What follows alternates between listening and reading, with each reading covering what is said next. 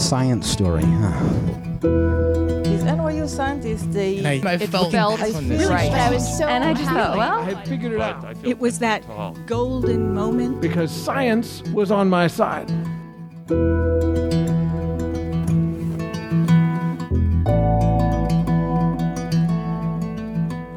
Hi, everybody. Welcome to the Story Collider, where we bring you true personal stories about science. I am your host, Erin Barker, and this week we're presenting stories about the struggle of being torn between science and art, from a comedian physicist and a musician neuroscientist. So if you're like me and you only have one talent, try not to feel too inadequate. Our first story is from Saad Sarwana. It was recorded in July 2017 at the Crane Theater in New York. The theme that night was pain.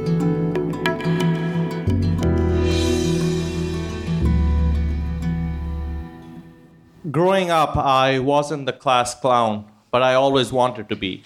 If there was an opportunity to make a smart Alec comment and get the biggest laugh possible, I took it as my personal responsibility to do so. What prevented me from really grabbing the class clown title was my love of math and physics. So in a way, my studies kept on getting in the way of my clowning around. I was growing up in the mid-90s when the most popular book among the nerdy people who I used to hang around with was Stephen Hawking's A Brief History of Time. Everyone claimed to read it and understand it, and I was one of those people. So when it came time to graduate high school and move to college, I left Pakistan and I moved to Canada, to McGill University in Montreal, where I joined the undergraduate physics department. And it was during freshman orientation that my new friends took me out to see the college improv troupe. And my eyes were exposed to the world of amateur comedy. I was hooked. I loved this.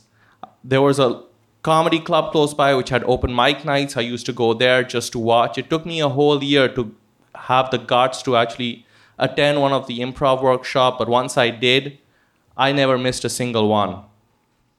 By the time I graduated with my undergraduate degree in physics, I was a fresh off the plane immigrant, was now part of the college improv troupe. I'd even tried stand-up a couple of times, but it was time to move on, and I didn't want it to end. So I did what every other undergraduate does in this situation. I went to grad school.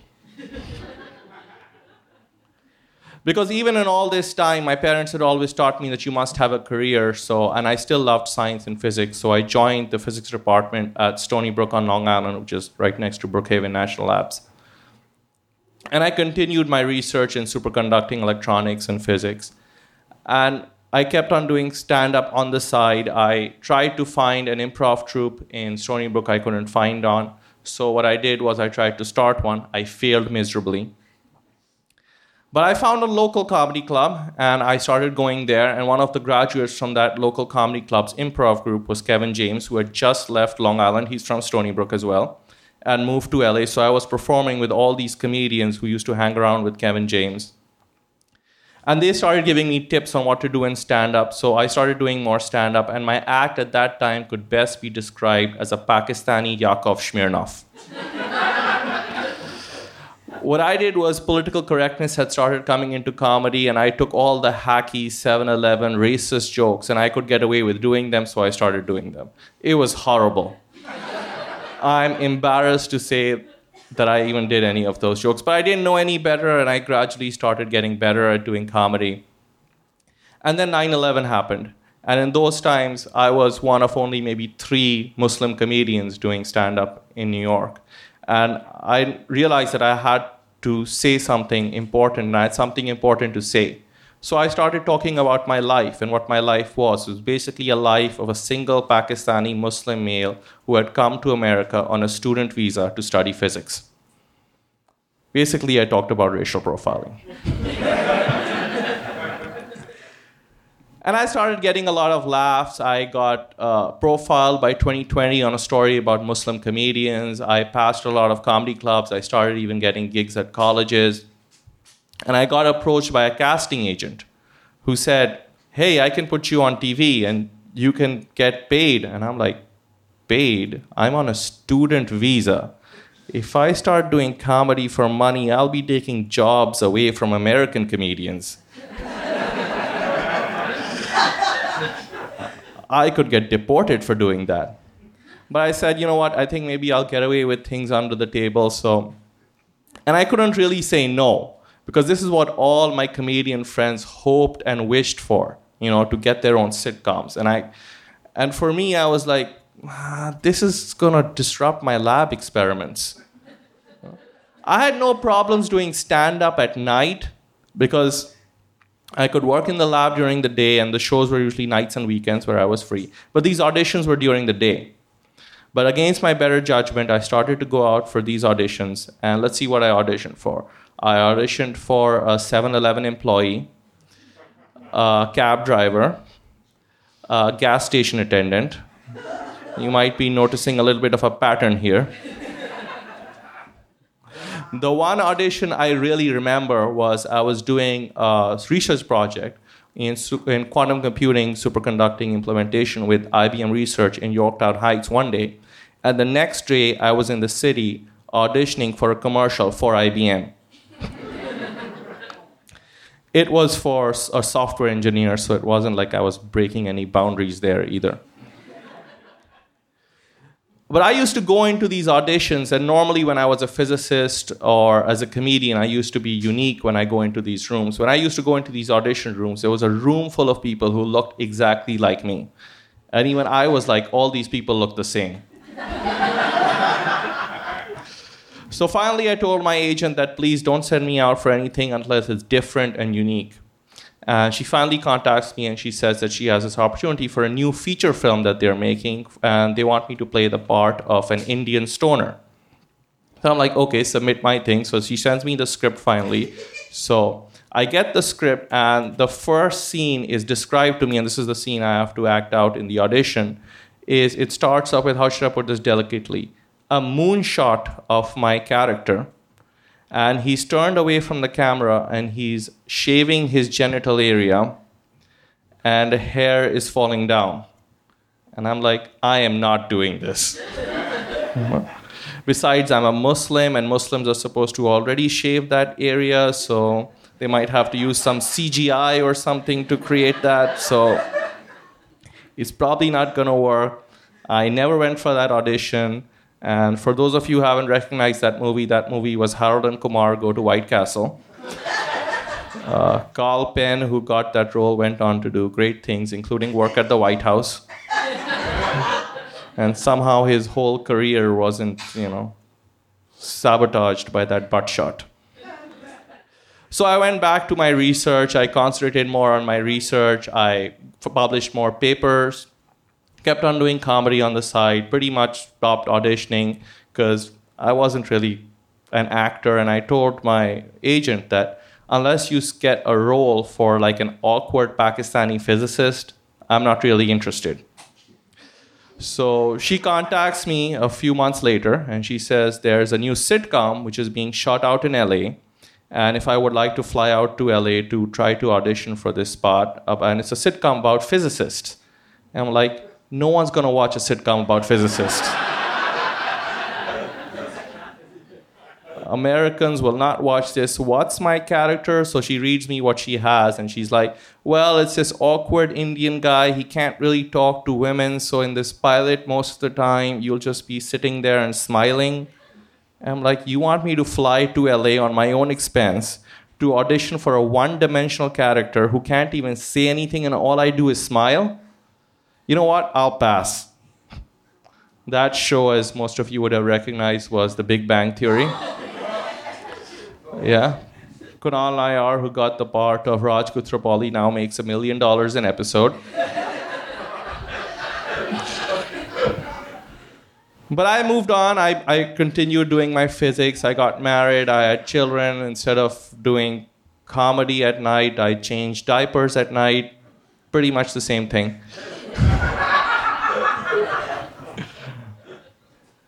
And I concentrated on my research, and finally, I get a call after a long time from the Discovery Channel. And I'd at this point given up on comedy, and they said, hey, we're looking for funny physicists who can take YouTube videos or internet videos and make funny, smart aleck comments about them and explain the science behind them. I'm like, this I can do. I've been doing this since high school. So I sent in my audition tape, and I got it. The show is called Outrageous Acts of Science. We've been going around about 6 years on the Science Channel. It's one of their highest rated shows. It's watched by over 4 million people globally. And what I've learned from all this, because my friends, all my comedian friends tried to, follow their dreams and become comedians, and none of them made it. Some of them even got cast in pilots, which never got made it, and they just struggled and failed. And they experienced a lot of pain, just like I did, before I got this show. And what I've learned from all this experience is that if you're a professional and you have a passion for doing something, don't follow your dreams. Just keep on what you're doing on nights and weekends, and if you're lucky, your dream will come find you. Thank you.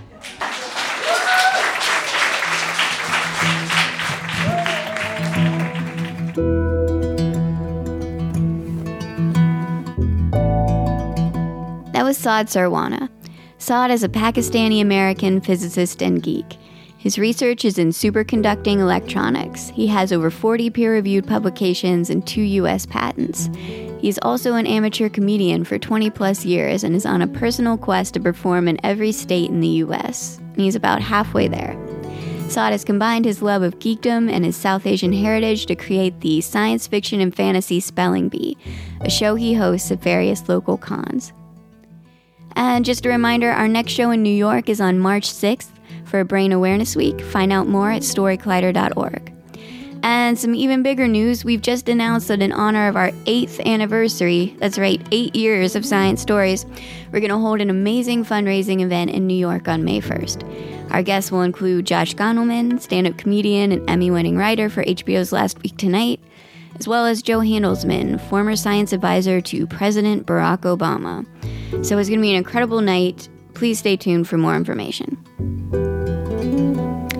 Our next story is from Gene Zarate. It was recorded in October 2017 at the Bell House in Brooklyn, New York, as part of a show produced in partnership with Springer Nature and Scientific American. The theme that night was creativity.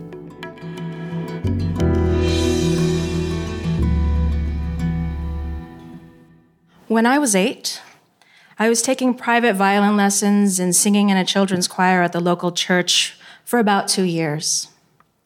One night, my violin teacher surprised me. He said that he thought I had enough promise to audition for a children's music program at Juilliard. I got scared at first, but as our lesson went on, I grew more excited, and I had hoped that my dad would let me audition. So as I was packing up my violin as the lesson ended, my teacher told him about the opportunity, and my dad said, "We'll discuss it first." After my teacher left, he sat with me on the living room couch and said, "A musician's life is really hard. It would be better for you if you picked a more stable career and just keep music as a hobby." I was disappointed, but I knew why he said that. He didn't want me to struggle as much as he and my mom did growing up in the Philippines. They worked extremely hard to become medical professionals, and they moved to New York for the American dream. They worked really long hours to support our family here and back in the Philippines. So since they worked a lot, I was left to my own devices to occupy my time outside of school.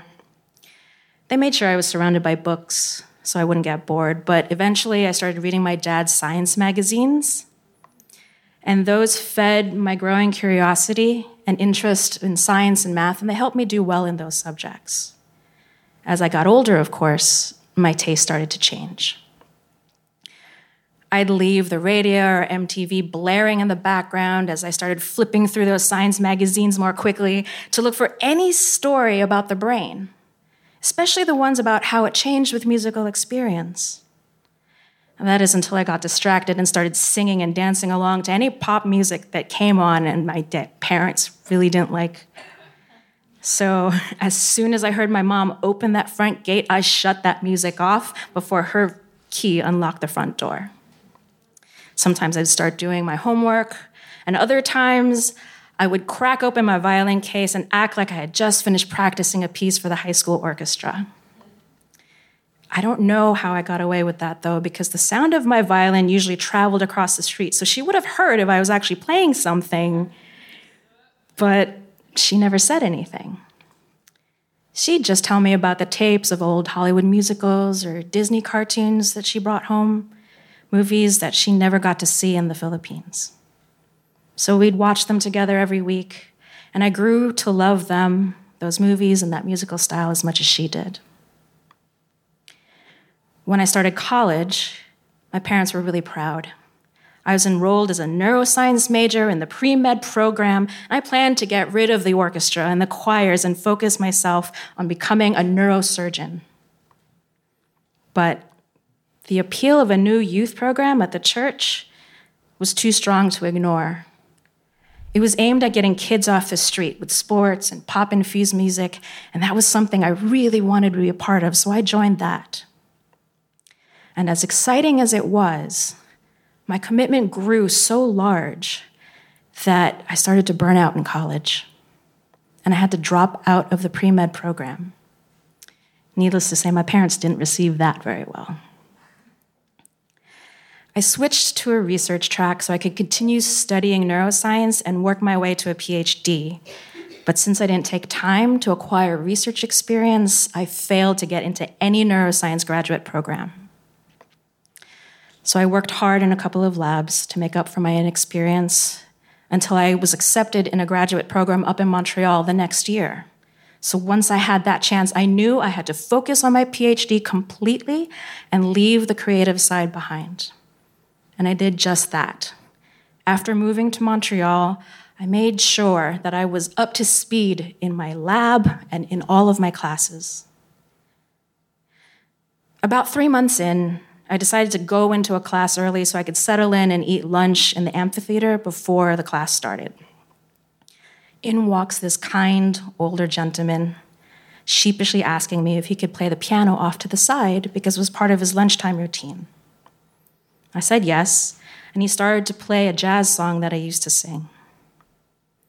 Once I admitted that, his eyes lit up as he told me about a group of grad students and postdocs and staff that played music together every week, and he asked me to join. And I politely said no, because I didn't play anymore. Before every class after that point, he still approached me with the same gentle demeanor, asking if I would reconsider and join, even introducing me to another student in that class who was already part of that group.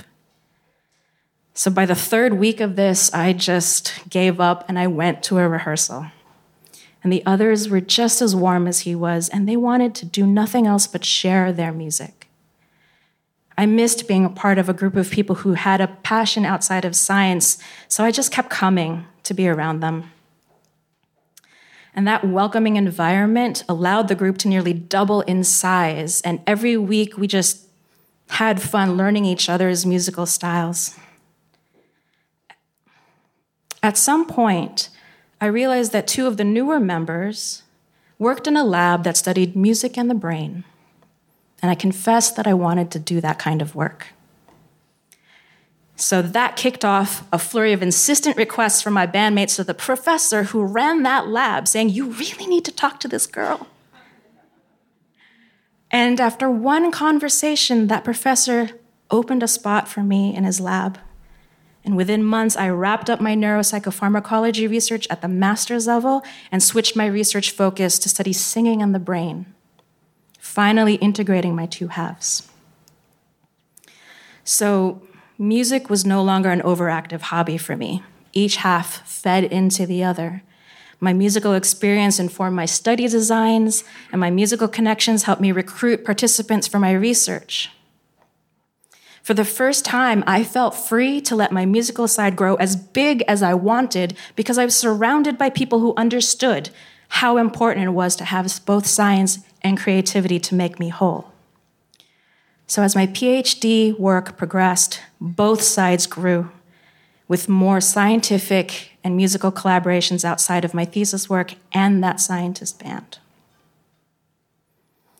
As my PhD work drew to a close, I looked for a postdoctoral fellowship back in New York because my mom had grown quite ill in the last year. So I wanted my parents to see just what I could accomplish by having both sides help each other. I wanted them to know that I was going to be okay and that I could be there for them. And then my mom died 2 weeks to the day that I moved home.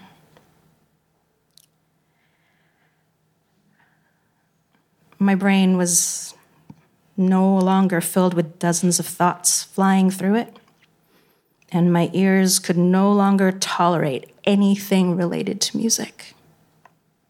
I felt nothing except dull hunger pains and exhaustion forcing me to sleep, and I just went through the motions, snapping to attention only when my dad couldn't process some details as we planned for her funeral.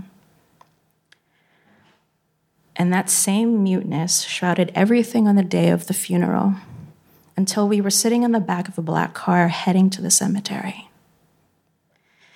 One thought popped into my head. Your body betrayed you. And I was stunned for a few moments before another thought popped in. Write that down. You'll use it when you're ready. I slowly eased myself back into the science because I could design a project that had nothing to do with music if I wanted, because the creative side hurt too much. When my friends asked me to sing a song that I used to cover several times over in Montreal, I trembled and nearly bawled at the microphone when I forced myself to do it. And my chest ached to use my voice for anything besides speaking, so I decided right there that I was no longer going to sing in public. But a year of only science satisfied my brain and nothing else. And again, I longed to be around people that were looking for a creative outlet, but I couldn't just join a band again in New York. So I took a beginner's acting class, since it felt safe to start from scratch with others. But there was this exercise that required singing a few notes of a song, and my stomach twisted. I nearly let everyone else go up before they realized I hadn't gone yet. So when I went up to start singing, I shut my eyes and sang the same song that I forced myself to do for my friends. When I was done, I slowly opened my eyes and saw the teacher looking at me. She said, "Wow, you should be a singer." And I said, "I am." I started acting and taking acting classes with her for the next few years. And those improv exercises and scene work brought me back out, exploring and writing emotions that I couldn't express. And I learned how to act confidently until I became strong enough to actually feel that way. Whether it was in trying music again or in job interviews as I looked for the next position after my postdoc. My musical performances became stronger, and acting and writing became additional creative outlets for me. And when my creative drive grew strong enough for me to write songs for myself, that phrase that entered my head at the cemetery worked its way into a song, which became part of an album, which I produced music videos for. Since then, my science career has changed again. Just like when I was little, I get to read the latest neuroscientific findings, but now I get to read it before they're published by any research journal or by science magazines. My creative endeavors have changed too, but both sides nourish each other again. But I'm not gonna lie, I still struggle to find where the balance should be, because more often than not, the science now overtakes the music. But I'm certain that I shouldn't prioritize one side just for stability. I need both. Thank you.